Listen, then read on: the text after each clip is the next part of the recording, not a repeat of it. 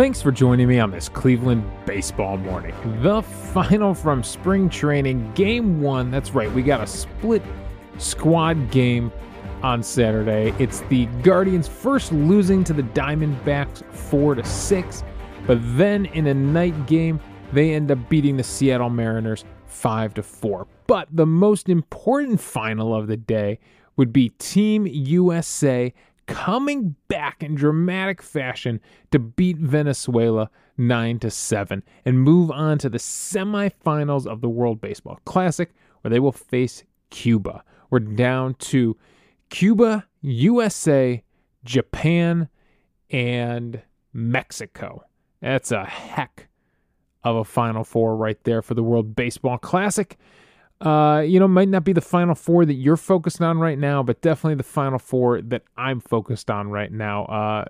The college basketball stuff is fun, but it's for some reason it's more fun when you're like at work, right? When you're kind of not supposed to be watching it. I don't know. The evening games kind of get away from me. I pay attention to the basketball more during the day. These baseball games at night have been a lot of fun. I mean, drama, high baseball drama going on in the World Baseball Classic. So exciting stuff that USA is in there. And we're going to talk about that in the second half of the episode. We're going to focus on the Guardians right now. And we're going to talk about the World Baseball Classic at the end of the episode this time. As far as the Guardians go, top storylines for me right now going on in spring training. Number one, the top storyline for me is I'd love to see spring training. I'd love to see what's going on out there. I mean, the Guardians played a game against the Mariners in their home park with their A lineup, right? This is all your starters right here, right? This is the lineup. Quan, Rosario, Ramirez, Bell, Naylor, Brennan, Zunino, Arias, Straw. That's basically a starting lineup right there. For some reason, Oscar Gonzalez played in the other game, and, Jimenez is finishing up the World Baseball Classic. So that's kind of your top lineup right there, and nothing. Not a highlight. Josh Bell had a home run in this one. Not a highlight. Not even a cell phone. Not even shaky cell phone footage of Josh Bell's home run. So my top storyline for me is, I don't know about you, but I feel really disconnected from the Guardians this spring training. Other spring trainings, I don't know, maybe they play more day games and I've gotten to listen to the games a little bit more on my way home from work, or, there have been some televised games. They've picked up the other team's broadcasts at times and, made it available to us. I feel like last year the MLB app allowed us to watch basically all of spring training. I don't feel like they blacked it out or were like, hey, you haven't signed up for MLB TV. They were like, sure, it's a spring training game. Here it is. Go ahead and watch the Mariners broadcast of this one or something like that. I don't feel like that's not available this spring. So I feel really disconnected. It is hard to be invested when you can't see it, when you're not even seeing highlights. The good news is the Guardians A lineup had a nice solid game against the Seattle Mariners. The offense was really cooking. Kind of everybody, almost everybody contributed here. Quan had 2 RBIs from the leadoff spot. Jose Ramirez with an RBI. Bell with a solo home run. Naylor, Brennan, Arias, and Straw all had hits. Arias with 2 hits in the game. Zunino and Ahmed Rosario were the only 2 starters without a hit in this one. So the A lineup looking good in this one. I have a feeling that this is going to be a lot like last year, where this lineup can get very hot and very cold very quickly. And there's going to be definitely games where we're going to be left frustrated and it feels like the Guardians can't buy a hit. And then there's other games where they're just going to be all over the bases and just terrorizing those base paths. So hopefully more of the latter, and we really terrorize some pitching this season. And obviously we need this offense. We need the offense to cook a little bit to repeat as Central Division champions here. So it's good to see the starters get a win under their belt. I know wins don't matter in spring training, but it's still good to see the starters go out there and play a nice, solid game. Now, Other thing for me with this lineup, it is very clear to me that Ahmed Rosario is going to be your number 2 hitter. I mean, he has been there all spring. They're showing no signs of adjusting basically the top 3 in this lineup. Now, with Bell being the new addition to this team, it's a little bit different from last year, but he is basically showing that, look, this is your lineup. I mean, what you've been seeing the last few days in spring training, Juan Rosario Ramirez, Bell, cleaning up, and then Naylor, some combination of Brennan and Gonzalez, some combination of Arias and Jimenez, Zunino and Straw. This one, he flips it. He puts Zunino ahead of Arias, but I got to imagine when Jimenez is back, he's going to have the 6th or 7th spot in the lineup, depending on who's pitching that day. I kind of did a little thought experiment how I don't do this often. I know some of you probably would like it if I did this more, but I don't do like prognostications and guessing what lineups could look like and things like that. It's just not my style of podcasting. I go more with what I'm seeing. But I did a little thought experiment. This is what I would do. If I were in Terry Francona's shoes, this is how I would set my lineup versus lefties and versus righties, because it doesn't have to be the same. It doesn't. You're allowed to really adjust this lineup. And I didn't do much here, but you're allowed to adjust this lineup a little bit, whether it's a lefty and a righty. Now, what's interesting is some of these guys, might have reverse splits and stuff like that. So I was looking at Arias basically here. And Arias actually in 2020 had pretty even splits. Or 2022 had pretty even splits at Columbus. He didn't have a very great season. But it was pretty even splits. In 2021, he had reverse splits in Columbus. He actually hit better as a right-handed hitter. He actually hit much better, 20 points higher against right-handed pitching than left-handed pitching. 289 hitter versus a 269 hitter. Big difference in the OPS too and the slugging. He was up to an 814 OPS against righties, down at a 757 against lefties. Like I said, in 2022, didn't have that great of a year in Columbus, but the splits were pretty even, left versus right. So I don't know if he's a guy that necessarily has to be in there against a left-handed pitcher. That's what you would assume, right? You try to get as many righties in the lineup against left-handed pitching as you can. We're going to talk in a second, how many at-bats do we really think we can get Gabriel Arias? But here's what I would do against a left-handed pitcher. I would go Juan Rosario Ramirez. I'd get Rosario up there in that 2 spot against a left-handed pitcher. I'd go Juan Rosario Ramirez, Bell, Gonzalez next. I'm taking Naylor out of the lineup. Naylor was really bad against left-handed pitching. He was. It wasn't pretty last year, his splits against left-handed pitching. So I'm taking him out of the lineup. And I'm going, after Bell, I'm going with Oscar Gonzalez. I'm going Andres Jimenez next. So I'm isolating the lefty here between 2 righties. I'm going with Gabriel Arias in the lineup. He's going in for Naylor. Now, the key to Arias is he could play anywhere.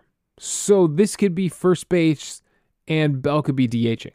Bell could be at first base. Arias could be at second and Jimenez DHing. He could be at third with Ramirez DHing. He could play all over. He could be at second. Jimenez could be at short with Ahmed Rosario DHing. So that's the beautiful thing about Gabriel Arias, and that is how we're going to get him at bats this season. I mean, he is crushing it right now. He's hitting 351 in the spring with an 832 OPS. He's got a 400 on base percentage this spring. He's got the most hits on the team this spring. Now, we all know from Yu Chang springs past that being the best hitter in spring training doesn't necessarily mean something. You have to prove that you're a player that can take that momentum back to Cleveland to start the season. But the guy has the most hits in spring training. How many at-bats can we get for him in the regular season? This is the beauty of him. If he could really play all 4 infield positions, he could play shortstop, or you can move Jimenez over and let him play second base on the days when Ahmed Rosario is either DHing or out of the lineup. And this is a way to get him. Can we get him 300 at-bats? Could we get him 400 at-bats? I mean, the way he's going right now, you feel like you got to find a way for him to play 5-6 days a week. Can he play a little outfield? Getting Arias in the lineup is going to be, I think, Terry Francona's biggest managerial decision each morning, each afternoon. Yeah, he's going to have to make some tougher decisions, probably in game, deciding what relief pitchers to go with and stuff like that. But his pregame decision he's going to have to make every day is, how can I get Arias in at bat today? How can I get him in the lineup today? So I'd go with Jimenez and Arias, and then Zunino and Straw to finish out the lineup. That's a lot of right-handed hitters that you can pack in there against the lefty. It helps with Ramirez and Bell being switch hitters. It helps a lot. So against righties, here's what I would do. I would move Ramirez out of the 3-hole. I was talking with my brother about it today, and he's like, I don't know if Francona was going to budge on moving Ramirez out of the 3-hole. All right. I understand why, the continuity of it, but I would go Kwan, Ramirez, Jimenez against a right-handed pitcher. You break up the two lefties with that switch hitter, then go Bell. Now you've got two switch hitters breaking up the lefties. It really gives you a lot of flexibility if they do go to their bullpen and bring in a left-handed arm to try to face the top of the lineup. Then go Naylor. We're back to a left-handed hitter. Then some combination of Gonzalez and Brennan, Rosario, Zunino. I'm dropping Rosario down to 7. Zunino and Straw. I think the end of your order is always going to be catcher, Straw, or Brennan. Brennan can really go in there. He can slot in. He can give Gonzalez a day off or Straw a day off. This is how you get Brennan at bats against righties. Obviously, we face more righties in the season, so there's more opportunity for Brennan to get in there. But I think it makes sense get that lefty in there against a right-handed pitcher. So that's what I would do against righties. I would make that little adjustment against right-handed pitching. I think it would be really exciting. I mean, Jimenez, yes, he was hitting 9th for Team Venezuela today, but he was basically he's playing in this all-star league right now, this elite of the elite league. And I know not everybody's in it. Jose Ramirez has decided not to play in it. Emmanuel Clase was supposed to play in it, but he decided not to. I know the pitching hasn't been the best in the World Baseball Classic, but I mean, look at the list of hitters that are in there. I mean, you got Ohtani and Trout and Rosarena and Lindor and Salvador Perez and so many guys, like so many star level players, and Jimenez is right in there in the mix. I mean, this guy, he's an all-star. He started in an all-star game. This guy is good, and he deserves to be hitting at some point in this season above 7th for the Cleveland Guardians, right? He's too good to keep down there in the 7th hole all season. So this was my idea. This was my idea on how to get Jimenez up there, get him into the top of the lineup, mixing it up with the Ramirez's and the Bells, right?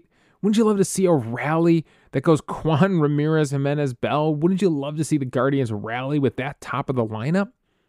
So we'll see. That's my idea. I don't think Terry Francona is going to do that. I think you're going to see this lineup, especially for the first month or two. We'll see as we get into the season, right? He made some adjustments last year, right? Kwan kind of bounced around last year. He was hitting 2, went into that slump in May. They dropped him down. He figured it out. And then boom, he's leading off and, the lineup takes off with him in the leadoff spot. So is it going to take something like that this year where Jimenez maybe starts in the 7th hole, but maybe he just plays his way up into this lineup? Somebody goes into a slump. I don't want to see it, but it happens. Somebody goes into a slump and suddenly Jimenez keeps climbing higher and higher in this lineup. So those were my ideas, but I think it's very clear from what you've been seeing the last few days in spring training, what Francona's lineup is going to look like on opening day, by the way, against the Seattle Mariners. So that's what's going on offensively for the Guardians. The other thing that I want to talk about, the other storyline for me this week in spring training is, oh boy, the pitching. Is anybody else out there a little bit concerned about the pitching right now? And it's hard. It's really hard because you don't know what's going on in Arizona. Again, conversation I had with my brother tonight. He's like, well, there's those games where guys decide I'm just going to throw only fastballs. I'm just going to work on this pitch or work on this location. Does that still happen? I don't feel like that. You don't hear him talk about it that often. When we actually get to see these games, it does feel like they're using their full arsenal of pitches. So, I don't know. Some guys are having pretty rough springs out there. Plesac has bounced back nicely tonight against the Seattle Mariners. That's right. Surprise. I'm recording this at night. This is actually Cleveland Baseball Nightly. But, Plesac, a nice little bounce back, goes 6 1/3 innings, 3 hits, 1 earned run, 1 walk, which is nice to see, and 4 strikeouts. However, on the other side of that, right, in game 1 of this split squad game, Cal Quantrill does not have a good start. In his return from the World Baseball Classic, where he had a really, really rough outing for Team Canada in their first game, he only goes 3 innings, not the walks this time. In his start for Team Canada, gave up so many walks in the first inning. It was unbelievable. It's the hits. In 3 innings, he gives up 6 hits, 4 earned runs, a walk, a strikeout, and 2 home runs given up in this one. So Quantrill is really, really searching for it. And I'm a little bit concerned about the pitching going into this season. McKenzie is not having that, his best spring ever. He has had a lot of walks to start this spring. 9 walks to 11 strikeouts. So not great. Savali has been hot and cold. So yeah, the pitching depth, it might take a while. The first month, month of April is a crapshoot. Like, I honestly won't be shocked if the Guardians, are a game or two under 500 in April, because it seems like this pitching is going to have to kind of warm itself up as the summer starts to warm up. I think that's kind of what happened last year, and I think it's something that's going to have to happen again, because they're not showing the signs of being really locked in and ready to go in spring training right now. Now, maybe they could surprise us. Maybe, they start that opening day game and they just take off, right? The regular season starts, the adrenaline kicks in, and they just take off. Or they come up to the colder climates. The bats aren't cracking so loudly up here in Cleveland, where it's a little cooler, and the pitchers can take advantage of that. But the thing is, right now, with the way the farm system is set up, I just read an article from MLB Pipeline, where they voted, they sent out a poll with, front office executives, and they said that the Guardians are the best at developing pitching by far. And they had one of the deepest farm systems. But it does feel like there's a little bit of gap in the pitching. I don't know how ready the AAA guys are to compete at the next level.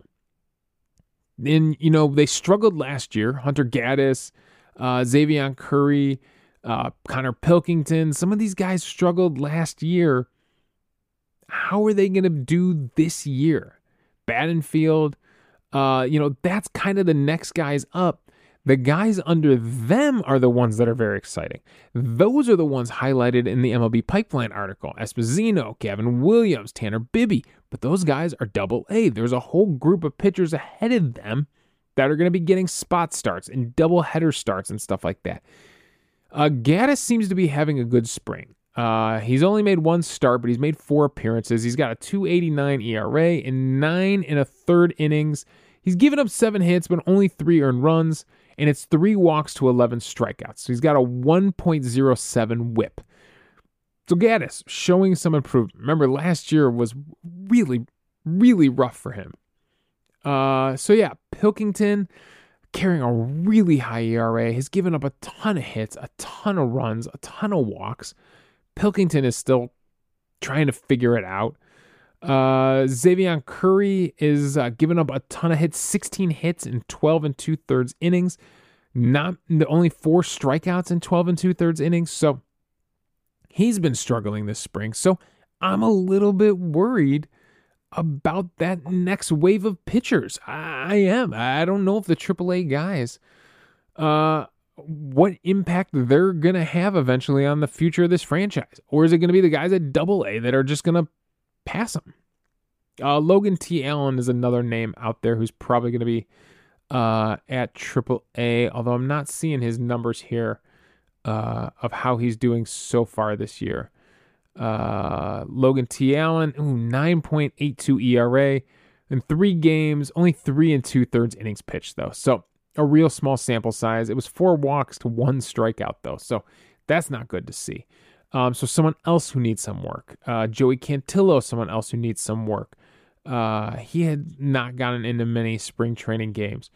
So it's going to be really interesting to see if these guys, we see this often. Look at any young pitcher's stats as they come up through the minor leagues.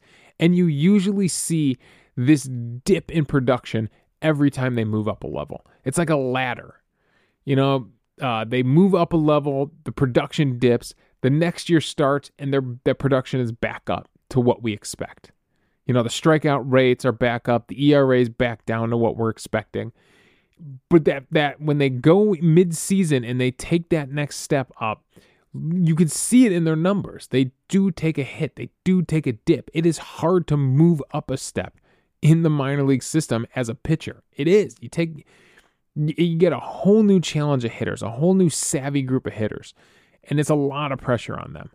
So was last year that for Gaddis, for Xavier Curry? Was that their downturn, in the graph of their statistics? Is that turn down, and is it going to come back up to what they've been doing to get them to this point where they've made their major league debuts?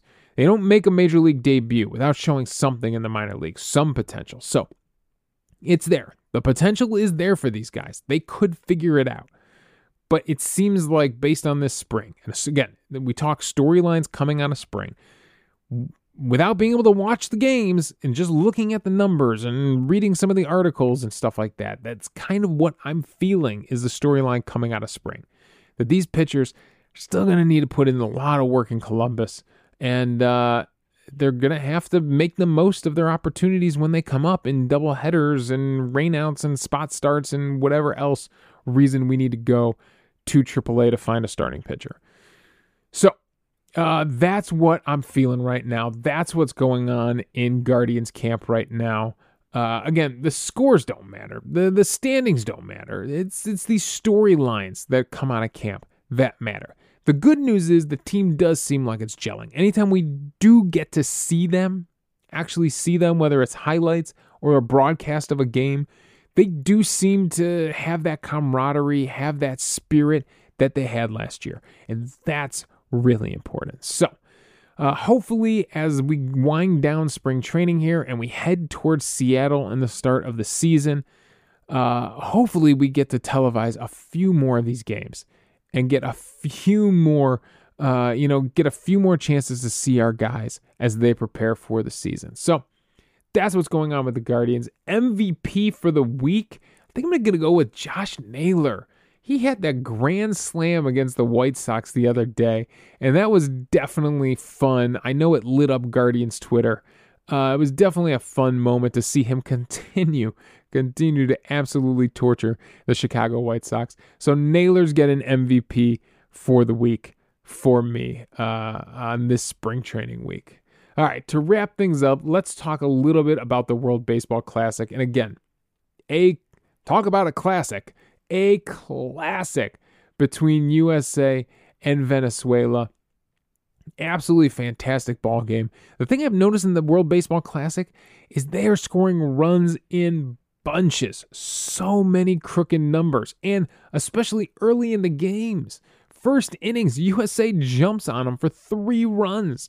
Venezuela answers with 2 of their own in the bottom of the first inning. I would never be able to pull this data. Somebody at MLB would be able to pull this data to see how many average runs are scored in the first inning of the World Baseball Classic versus every regular season game last year. I got to imagine that the World Baseball Classic are blowing Major League Baseball out of the water when it comes to scoring in the first inning. So many of these games have just had ridiculous rallies in the first inning. So this was a back and forth one. Who was it? Bard comes in for Team USA. Daniel Bard and absolutely blows it in the 5th inning. Walks 2 guys, hits Altuve, might have broke his thumb, which is terrible, but gives up 4 earned runs. Venezuela comes all the way back to take the lead after being down 5-2. They take the 6-5 lead. They extend it with a solo home run from Luis Ariz. So he extends the lead to 7-5, and then Team USA, top of the 8th inning, they load the bases with nobody out.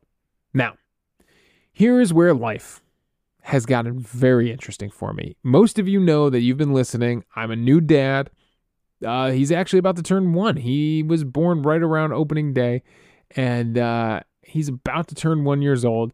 And, as dedicated as a baseball fan as I am, being a dad comes first, right? So, bases loaded, 8th inning, this amazing baseball game going on.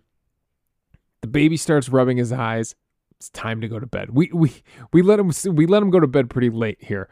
It's just the way our life is. We're night owls here in our house. So he starts rubbing his eyes. It's time to go to bed. So I get up with the bases loaded.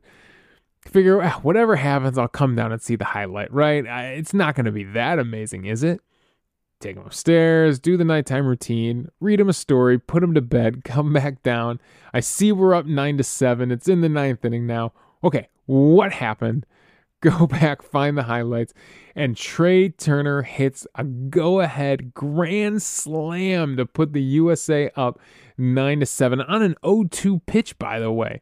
And the crowd just erupts, and Team USA shows the most passion I've seen from them this entire World Baseball Classic. It hasn't helped that their games have been on at 10 o'clock at night here in Cleveland. But yeah, the emotion and the passion I've been seeing from some of these other teams, I finally see out of Team USA. And Trey Turner with a hero's moment in the 8th inning. And yeah, that's my life now. That's part of the job of being a dad. Is sometimes you're gonna miss these great sports moments. So I'm glad we live in an age at least where we have access to these insane amount of highlights and coverage and things like that. So it took me all of 10 seconds to pull it up on my phone and see the home run. So a beautiful moment for Team USA, and they're moving on to face Cuba. And I gotta say, man, there've just been some amazing offenses in this World Baseball Classic. The hitters are definitely ahead of the pitchers right now. That's one critique you could probably make of the World Baseball Classic is the pitching isn't ready. These starters can't go deep into games. The pitching is just absolutely not ready for this. So a fun offensive game from both teams. Team USA comes out on top, and now they move on to face Cuba. The other thing about this World Baseball Classic, the other thing we have to talk about is Jose Altuve gets hit in the hand, possibly breaks his thumb. By the time you're hearing this, you might know the official word on how long he's out and whether the thumb's broken.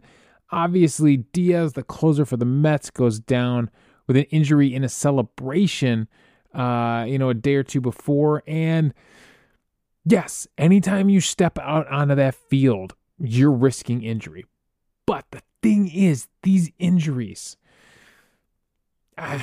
you can't play scared. These injuries could happen at any moment. I mean, getting hit in the hand could happen on any pitch in any spring training game.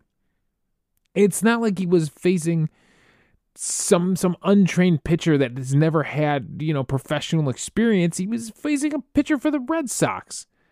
And a highly regarded reliever, as a matter of fact, who did not have any command, probably shouldn't have been in the game as long as he was, but he hit him in the hand. I mean, it literally could happen on any pitch in any spring training game.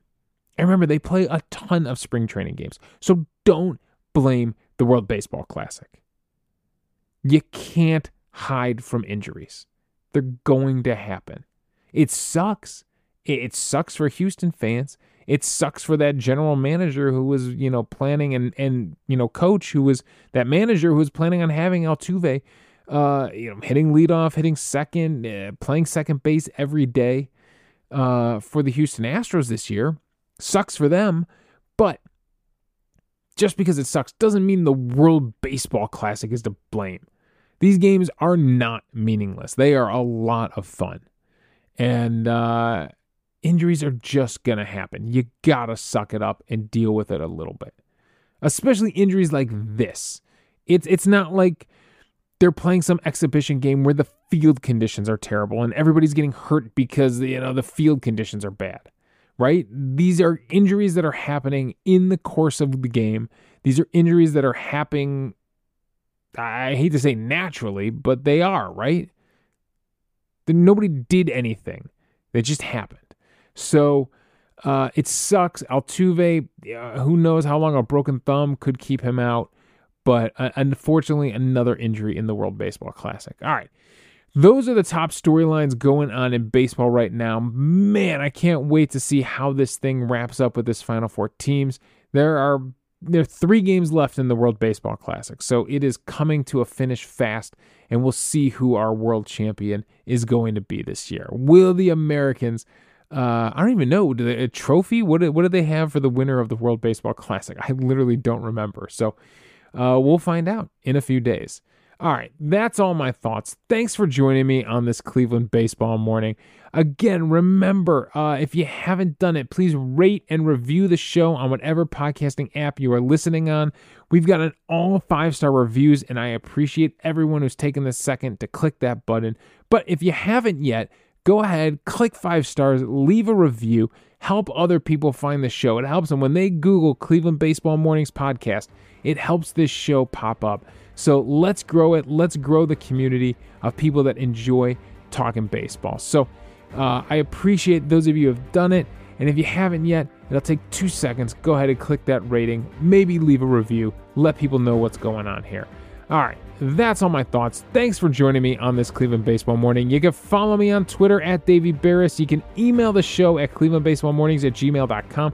Let me know your thoughts on if the pitchers are ready. Let me know your thoughts on how you would construct the lineup, lefty versus righty. And let me know your thoughts on this World Baseball Classic and what Team USA is doing. We'll discuss it on the show. Also, I'm hosting this podcast on Anchor. I guess it's kind of still Anchor, even though it's Spotify now. But if you go to anchor.fm/Cleveland Baseball Mornings, you can leave a voicemail for the show. We'll play it back on the air, respond to your thoughts, and we'll have a fun conversation amongst the fans about baseball. So thanks again for joining me on this Cleveland Baseball Morning.